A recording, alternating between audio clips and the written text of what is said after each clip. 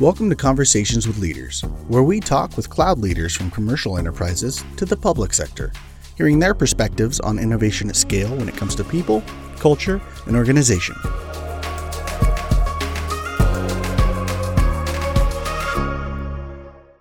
Welcome to the Developing Leaders series, where we have asked customers to share their insights on leadership, vision, strategy, and people development. Shyam, thank you so much for joining us today. Thanks for having me.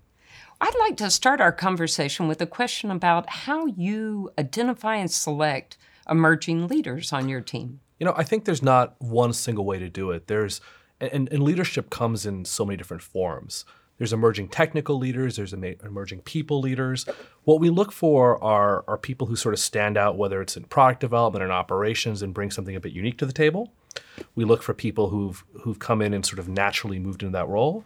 And on the technical side, we look for folks who want to invest time in the people around them.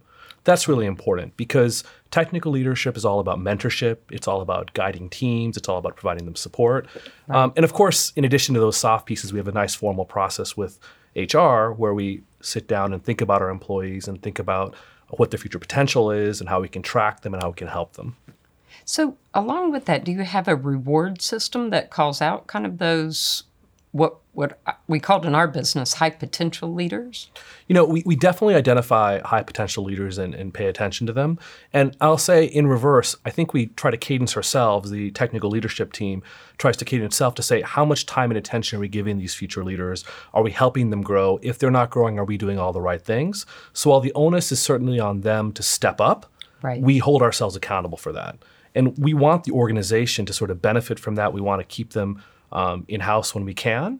And we want to give them rotational opportunities so that it's not just sort of sitting in one area and sort of only contributing in one place. So we especially look at doing things like rewarding them through new opportunities, rewarding them through rotation, rewarding them through visibility, rewarding them by letting them come and speak at industry events and encouraging that, so on and so forth. Oh, that's great. So along the way, right, you were, I'm sure, high potential talent as well. Were there leaders that inspired you? There were. And, I think inspiration comes, again, at many different levels. There was, I would almost call them supervisors, people up the chain to me who were inspirational, who supported me. There are mentors who followed me across roles and jobs. And I think the most important, often undersung folks were the peers. Peers who would often coach me on things that they were good at that I wasn't, and I would try to do the same for them. And I think I've had every element through the course of my career. One that stands out was a very early leader, and I had the opportunity to sit down with her. She was, I want to say, 3 levels up from me in the organization at the time. And I was just a few years out of school, still learning the ropes, very ambitious and assertive, I thought, certainly from my level. Sat down with her, shared everything I did, told her about all these great things. And she gave some strong feedback to my boss at the time, and the feedback was great. It was, he's smart, he's articulate, doesn't know when to shut up, didn't actually let me speak, and I'm the one in the room, right? And that was a huge lesson for me that I was able to incorporate. And she stuck with me and was a mentor for me for the next, I would say, 12 or 13 years. I ended up working for her 2 times through the course of my career. Right. And, getting that opportunity to get that candid feedback, yeah, absolutely, and being guided by it and being thankful for it was really powerful. Yeah, and so she was a female, and, we often think about from a leader and mentorship perspective, it's nice to have diversity of leaders. Can you talk a little bit about y'all's views on getting that mix in the team for these leaders? Yeah, I would say for Dow Jones especially, diversity is a huge area of focus, and it's an area of focus for one simple reason. Our customers are diverse, and we want our product teams, our technology teams to reflect our members and our customers. And it also helps us bring diverse points of view in when we're building products. You want to understand how your customer base, your membership base thinks. Right. In terms of growing leaders, we do a couple things. We're running a great new program that our CEO is sponsoring to identify diverse leaders across every level, focused on giving them attention and support.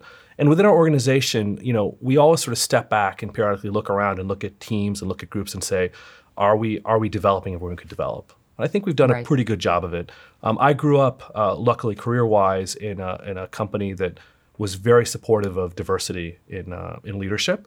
I actually worked for women a number of times early in my career. And, when I moved in sort of to new companies, I realized not every technology company has had that luxury. And so it's sort of been something on my mind to make sure that my team is sort of represents the people we serve. I love that. And, so obviously, technology leader, and part of being a big leader is having the awareness of technology trends in an evolving space, right? So how do you keep yourself current on technology trends? I'll start by saying it's not a conscious thing, though occasionally I'll wake up and say, I fear the day I wake up and don't know what's happening. And I mean from a tech perspective, right? Yeah. And I've been a bit of a tech geek, forever, I guess. That's part of why I ended up in technology. But I think there's probably 3 things I do, and they're all related but different. First, I work in a media company because I love the news. And I wake up and read the news first thing. Probably what I'll do in bed is I'll pull out my phone and look at the latest headlines. And that's not just restricted to looking at the journal. It's also looking at popular tech blog sites. There's a bunch of them. Seeing what's being announced, seeing what's happening, getting a bit of the pulse, looking at Twitter and seeing what people I'm interested in are sort of talking about, get that little bit of flavor in the morning to get the day started. The second is I try whenever I can to go and talk to folks outside of the company. Right, so fellow leaders. And when I was working on the vendor side, you'd meet customers all the time. And that was a great way to stay abreast of what was happening. Now I have to sort of force that to happen a little bit, go talk to my peer sets, go talk to the folks who provide us with services, folks like Amazon actually, and get perspectives on what they're seeing and what they're doing. Whether it's ahead or behind us, it just gives more context to what's happening. And the last one is the one that gets harder and harder to do, which is by doing. So, the amount of time I can spend doing it has dropped radically. Disappointing. It's just a reality in the role. But I cannot completely let go of it. I want to go and touch some piece of some solution at some point, and my team will sort of yell at me, right? Shouldn't you be defending our budget this week? Should you be helping make this pitch? What are you doing? And it's not all consuming, but it gives this piece of context in trends that you can't have otherwise. Theory only goes so far. I think, from a leader standpoint, keeping your hands in it, right? It's a leadership principle you probably have heard from Amazon about diving deep, right? And basically not being afraid to do the work. I love that. I think it's pretty funny. I think, over the last 10 years or so, in many ways, AWS has sort of, I wouldn't say reinvented, but certainly reshown the importance of having technical people in the field who can touch and do. We used to talk a lot when AWS was working with a lot of their early clients about the fact that the solution architects would come in and just show you how something worked rather than tell you about it. Exactly. And that sort of validated a little bit some of us wanting to stay with our hands into things. People stopped looking at us like we're crazy and saying, oh, that's probably what you should be doing. Yeah. That's been good. I think it's been good for the industry. Yeah. See that come back around. I agree with you. So how do you do the same for your team and keep your team abreast and then also your business, right, abreast of technology changes? I think for the team and business, it's a bit different. For the team, it's really simple. Don't block them from spending time on things they're passionate about.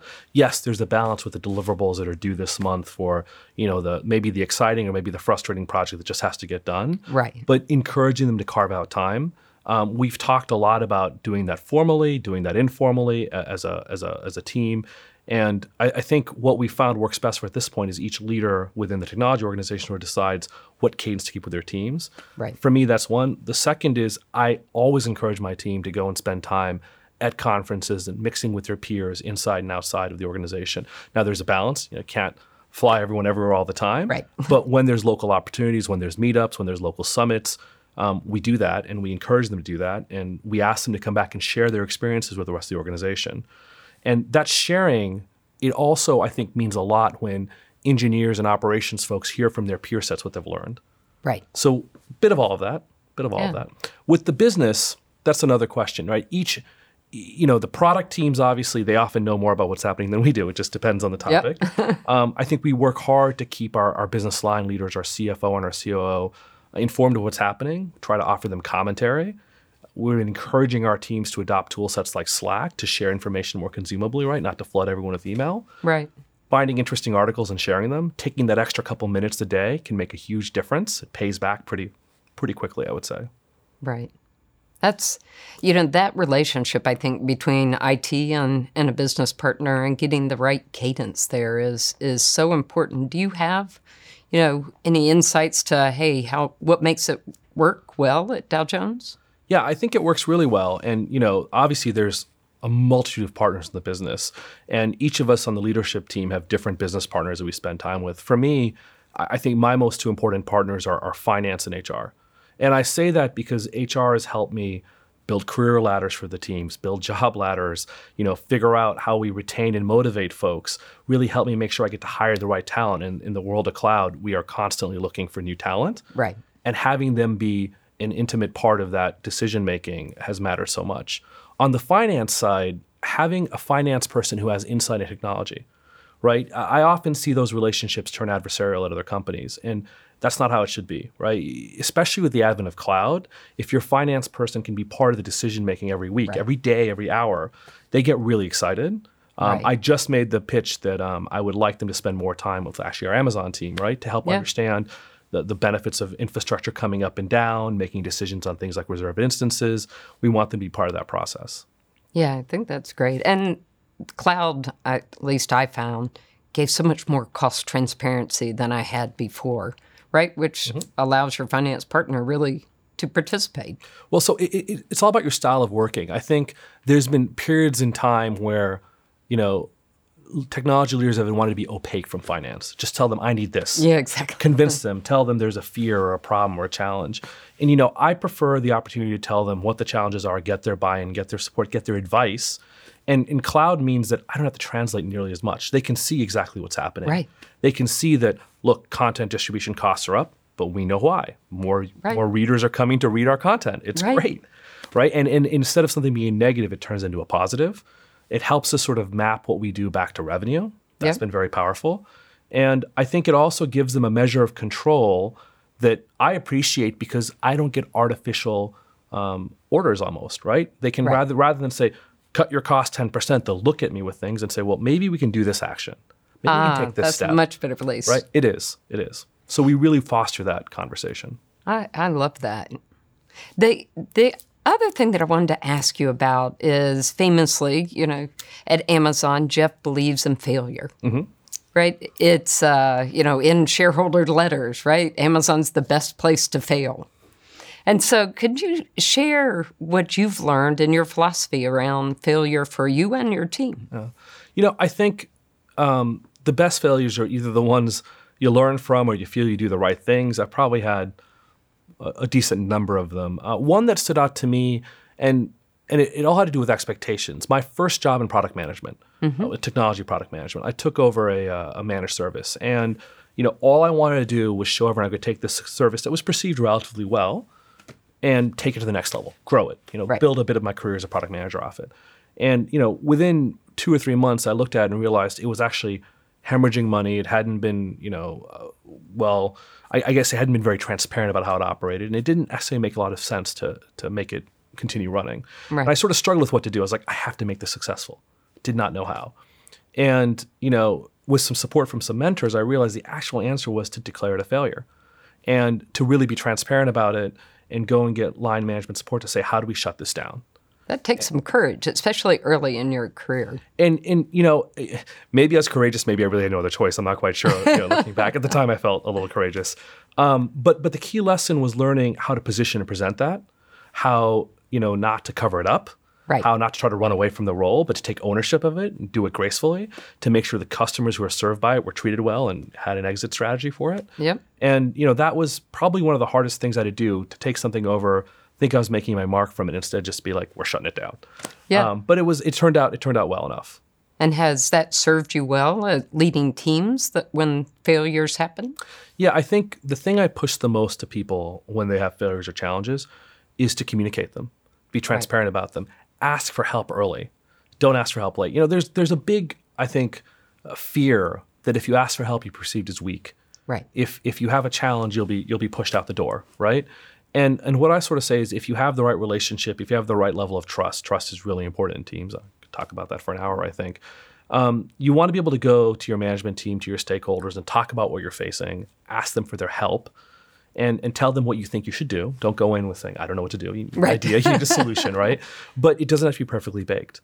Right. And I think that's the lesson I took away from that first early failure, and I think it's one that has served me well and hopefully served the people I've coached and mentored well as well.